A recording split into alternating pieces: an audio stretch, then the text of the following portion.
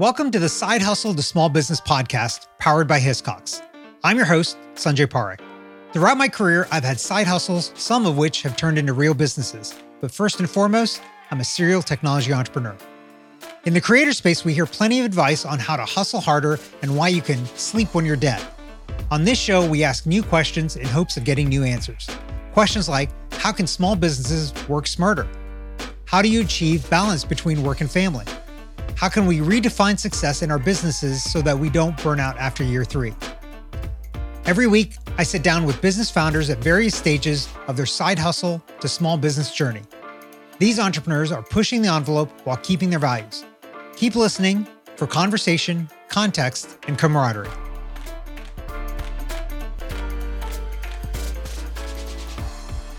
Hi, today my guest is Dr. Jeannie Burnett with the Manna Scholarship Fund. Jeannie, I'm so excited to have you on today. Good morning. Morning. Tell us a little bit about you and what got you to where you are right now. Sure. I am a psychologist, a licensed clinical psychologist in Georgia and in Arkansas. And I became a psychologist because I, as a kid, had an eating disorder. And I went to a therapist, and she was a fantastic person in my life, very influential. And I decided to grow up and be one because I really liked it. I started Manna in 2006 after I got out of grad school, worked for another company, and realized that I wanted to specialize in eating disorders. And it was actually 2 companies. It was Manna Scholarship Fund it was the nonprofit side. And then I had started Manna Treatment, which was my private practice. After 10 years of running 2 companies, I was tired, and so I pulled them together and went through a process of an accreditation so that we could do 3 different levels of care. And we've just kind of exploded. And now I have an amazing staff of like 15, 20. I don't remember how many. Yeah. Sometimes I forget. That's kind of who I am. It's all of it in a nutshell. Yeah. So Arkansas and Georgia is a very random pick of 2 states. Why those 2 states? So I was born in Arkansas, and all my family is there. Okay. And I have actually recently relocated to Arkansas. And I am going to be trying to create a presence for Manna in the state of Arkansas because there's not a lot of treatment resources in Arkansas, especially for eating disorders. And our other subspecialty is trauma. Okay. Like childhood trauma. Right. PTSD, stuff like that. Yeah. Okay. And then Georgia, because I've been here for 30 years and I went to grad school here and started the business here. Yeah. So. Yeah. Interesting. So, okay. When you started this, 2006, you said? Yes. Was this the first time doing anything entrepreneurial? Had you done anything entrepreneurial as a kid? Nope. Hustled, sold candy bars, done anything like that? I was a gymnast. A gymnast? I was a gymnast from 8 to 14. And I mean, that was almost a full-time job. We were at the gym 30 hours a week. Yeah. I mean, I was on a gymnastics team. I competed. So in terms of learning motivation and dedication and resilience and just the fortuitiveness of just continuing forward, right, I would say that's probably where I learned that. Yeah. Plus, my father was a physician and had his own practice for about 33 years. Okay. And he has sort of helped me. Well, he's on the board now. And so he's been a guiding force in the business side of this. Yeah. So that's definitely entrepreneurial. So you did have an entrepreneur in the family. Yeah. My grandfather was, I got lots of people in the family. Okay. So your grandfather was a doctor as well. So a long history a doctor in the medical field. My grandfather was a doctor. And my grandmother was the first woman to receive her doctorate in education from Memphis State University. Wow. Like, she was the first woman to receive a doctorate at Memphis State University. Wow. That's amazing. Yeah, I had some really cool family members. Well, that's a great history to kind of lean on. Yes. So, obviously with your own personal challenges, that was what kind of drove you into this field and industry. What is it about this field that kind of keeps you going and interested kind of on a day-to-day basis? Oh gosh, there are so many hurting people in the world. Yeah. And anything that I can do to help lessen their pain. Yeah. And the thing I love to do now, I don't work with as many clients now. I love training. I love teaching the junior therapists and my staff how to do what we do.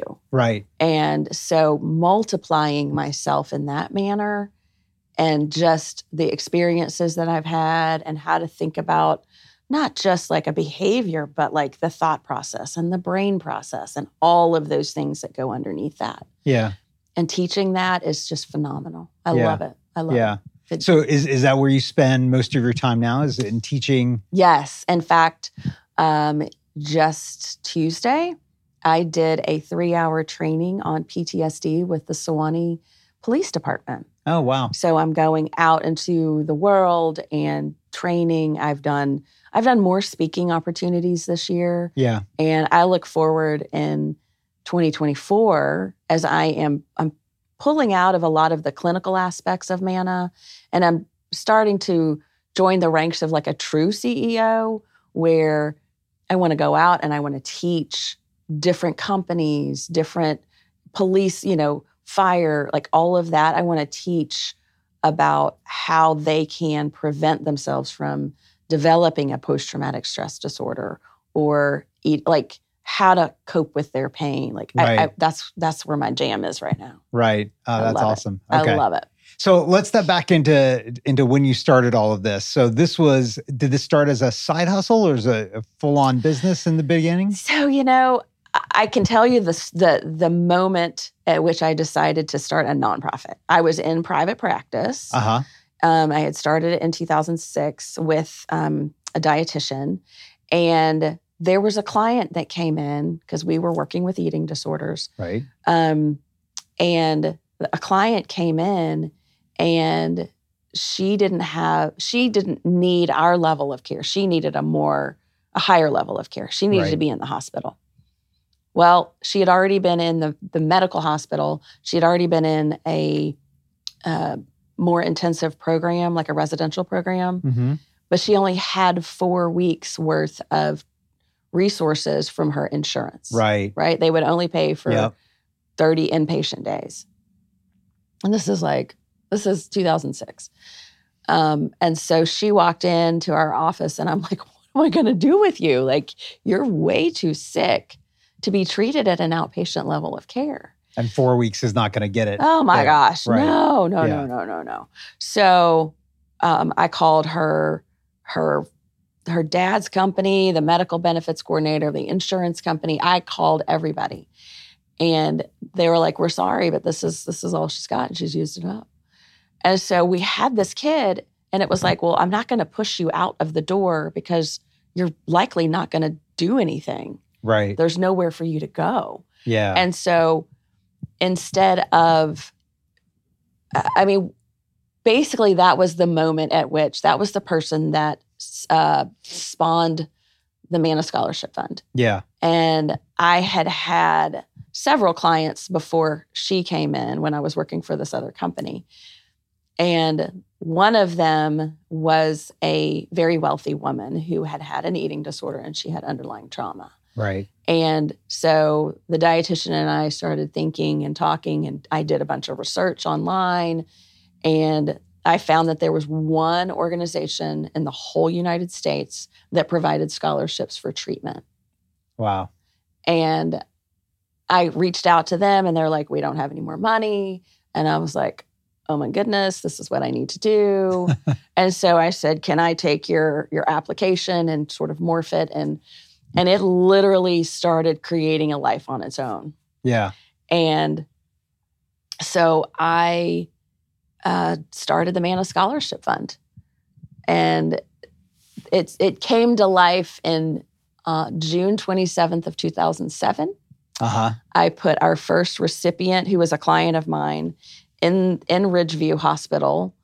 in 2008, the beginning of 2008. Okay. I had reached out to the woman who I had seen before, who was very wealthy. Right. And I asked them to help start this organization. They gave me $15,000 to start, and I put her in treatment. Wow. I worked with a doctor who didn't charge. It was just like things just started rolling. Right. Right. And I was hooked. Yeah. And then I developed, so I had like 7 or 9 people that I knew. Some of them I had treated their children. I created a board. Okay. And we used to meet monthly back then. Currently, the board only meets quarterly. Okay. But we are a very, very different beast than we were back then. Okay. But I would say the first 10 years, we put 25 or 26 people in the residential or inpatient levels of care. Right.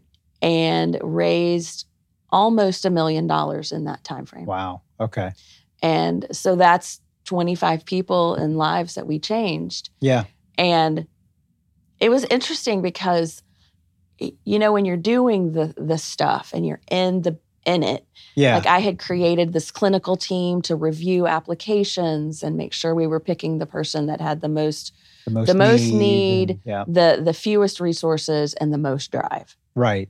And so I had a clinical team, and we would meet and bring it to the board, and the board would vote, and then we would call. It was so cool and so exciting. Yeah. And there was one woman that I was talking with 10 years after we put her in treatment. Uh-huh. And I mean, these people, some of them were on death's door. We literally, one woman, we pulled out of hospice and plopped her in treatment for 3 months. We paid for her treatment for 3 months. Wow. And she started getting better. Mm-hmm. And it gave her enough support where, like, I asked her at the end of 3 months, do you want more? And she said, no. I was like, all right, you don't want it? We're not going to pay for it. But then when I did some follow-up, uh-huh. later on, 10 years later, I think I did a 10-year post, like after we had started all this stuff. Right. So in 2016 or 17, okay. She said, I need you to know that you saved my life. Wow. She's like, I'm still in treatment, but I have my doctorate now. Wow, that's awesome. And I am doing well in treatment. Yeah. And I was like, oh my gosh. Yeah. That's amazing. It's amazing. Yeah. I think about these things a lot of times and like the companies I've started and the businesses I've started, and that it's the people that matter the most, that even if the company goes away, you know, that will always remain and those ripples will continue to exist kind of going forward. So that's an incredible story. Support for this podcast comes from Hiscox, committed to helping small businesses protect their dreams since 1901. Quotes and information on customized insurance for specific risks are available at hiscox.com. Hiscox, the business insurance experts. So the Mana Scholarship Fund was all about that. So you were raising money. Mm-hmm. I'm assuming you'd never raised money before. Never. So how did you figure that out? How did you figure out? I hated it. I hate asking for money. I think everybody but that I'm really ends good up, at it now. I think that everybody that does that says the same thing. So how is it that you got started doing that? Like, so you had this one wealthy client that kind of kickstarted you. She continues to donate. In fact, I'm having lunch with her today. Okay. 20 years we have been connected. Yeah. She started as a client. She became a donor. Right. And now we're friends. Right. So how did you find all the other folks that got you to $1 million or more in donations a year for this? Yeah. So, when you are working with people over time, right, with when their kids have eating disorders, there are, you just sort of amass these people that when their kids get better, they want to give you what they can. Right. The real big change with Manna came when I combined the companies. Okay. Like I said, I started these companies when I was 37. Mm-hmm. So by the time I'm 47, I'm tired. I'm running 2 companies. I'm doing 2 sets of books. And I was tired. Right. And doing it was a lot. And so I decided, I was trying to actually sell Manna treatment. Okay.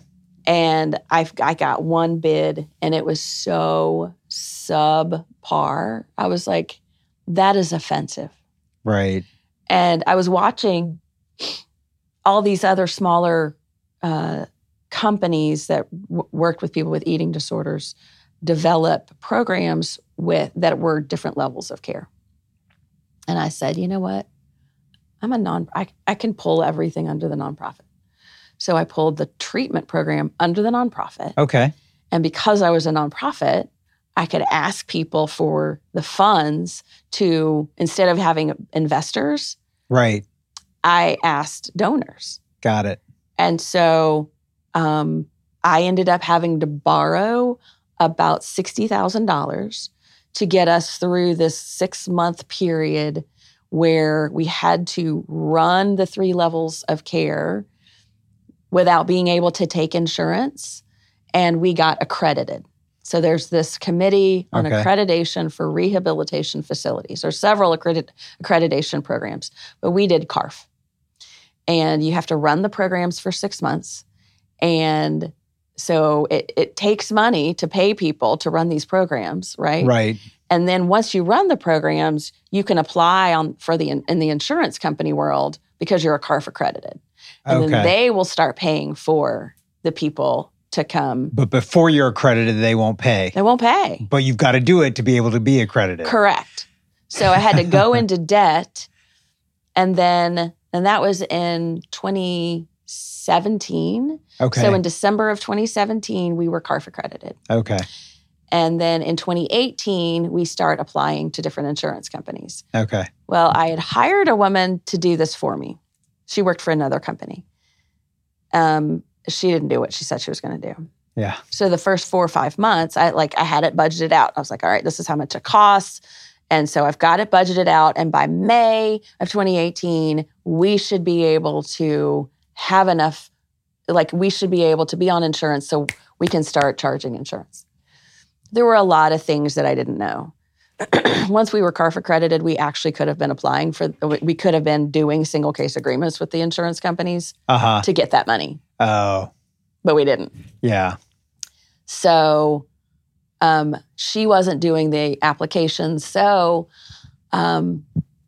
Tenacious Little Jeannie says, screw it, I will apply to all of the insurance companies. And so I applied to probably 7 or 8 insurance companies, and I got us accredited with all of these insurance companies. And so by November of that year, right, we were self-sustaining. Yeah. But until then, thank God for the staff that were dedicated to the program.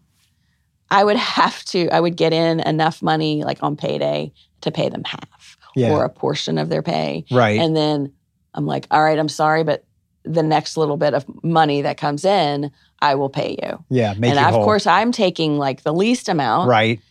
And trying to figure out how to make ends meet. My credit cards are going sky high and all the things. Standard entrepreneur story here. It's terrible. And so, but I had a guy, I ended up bringing this guy in to do the billing. Mm-hmm. And the 6 weeks that he worked for me, he brought us from, crawling to we were self-sustaining. Well, then he had to leave because he got a full-time job. Yeah. So I'm trying these other people to do the billing. And then finally I reached back out to him a year later and I said, listen, I need you. And we were because we were on insurance then. Right. We were able to not only pay, we were self-sustaining, but we were also then able to give scholarships for people in-house. Yeah. As well as out of house. Okay. And so, but it was still not as much as we needed. Right. So I reached back out to him a year later, brought him on board in January of 2019. And we went from being in debt in 2019 to 100% out of debt in 2020. Wow. And then amassed a huge, I say a huge, but a lot of savings so that we could then start doing more and more and more. And, I've learned that financially, you need to have at least 3 months worth of bills in savings. Right. So we've got a bunch of different savings, a bunch of different accounts. One is savings, one is for one program, one is for scholarships.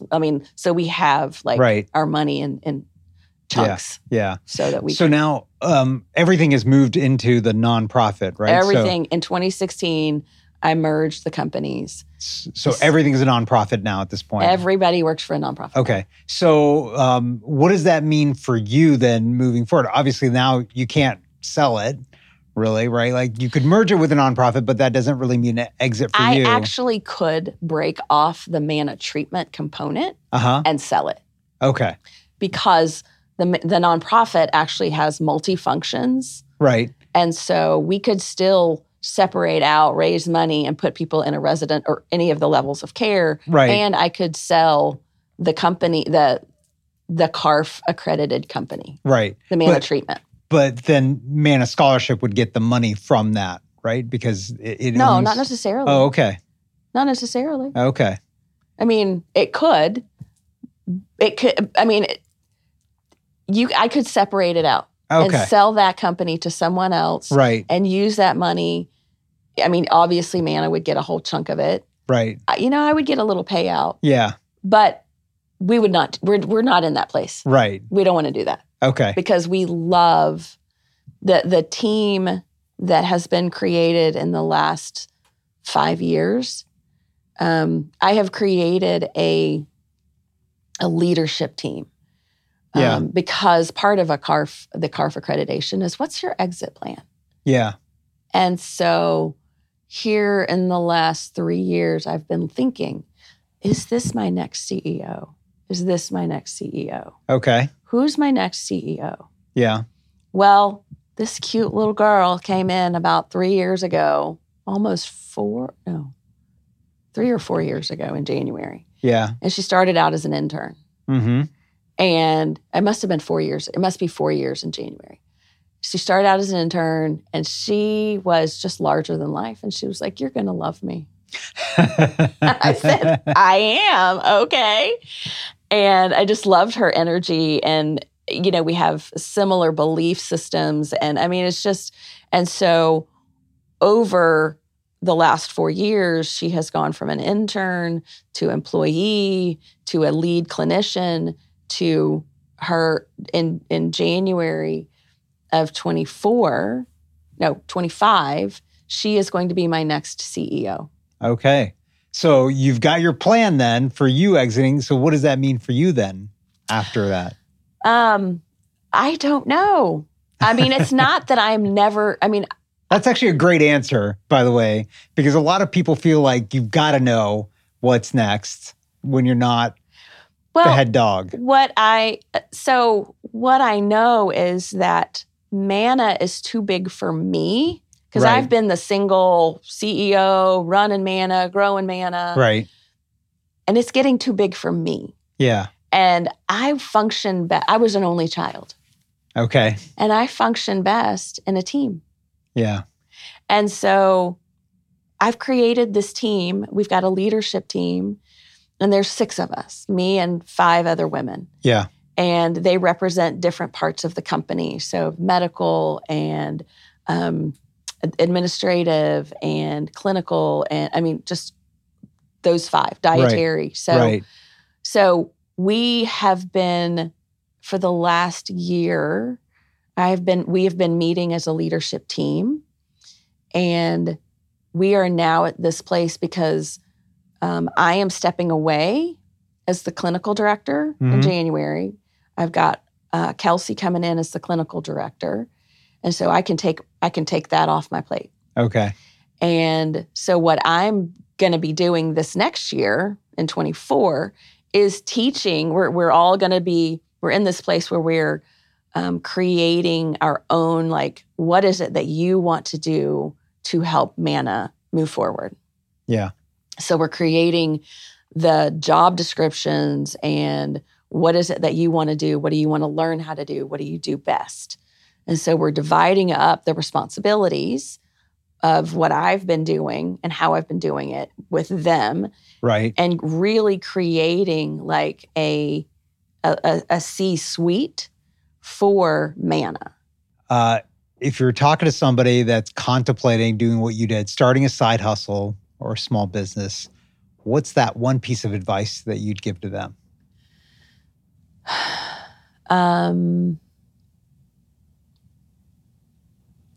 Make sure you're doing good for more than just you. That is a great piece of advice, and I don't think that needs to be expounded on beyond that. So, Dr. Gina Burnett, thank you so much for being on. It's been a pleasure to have you on today. Yeah, it was fun. It went fast.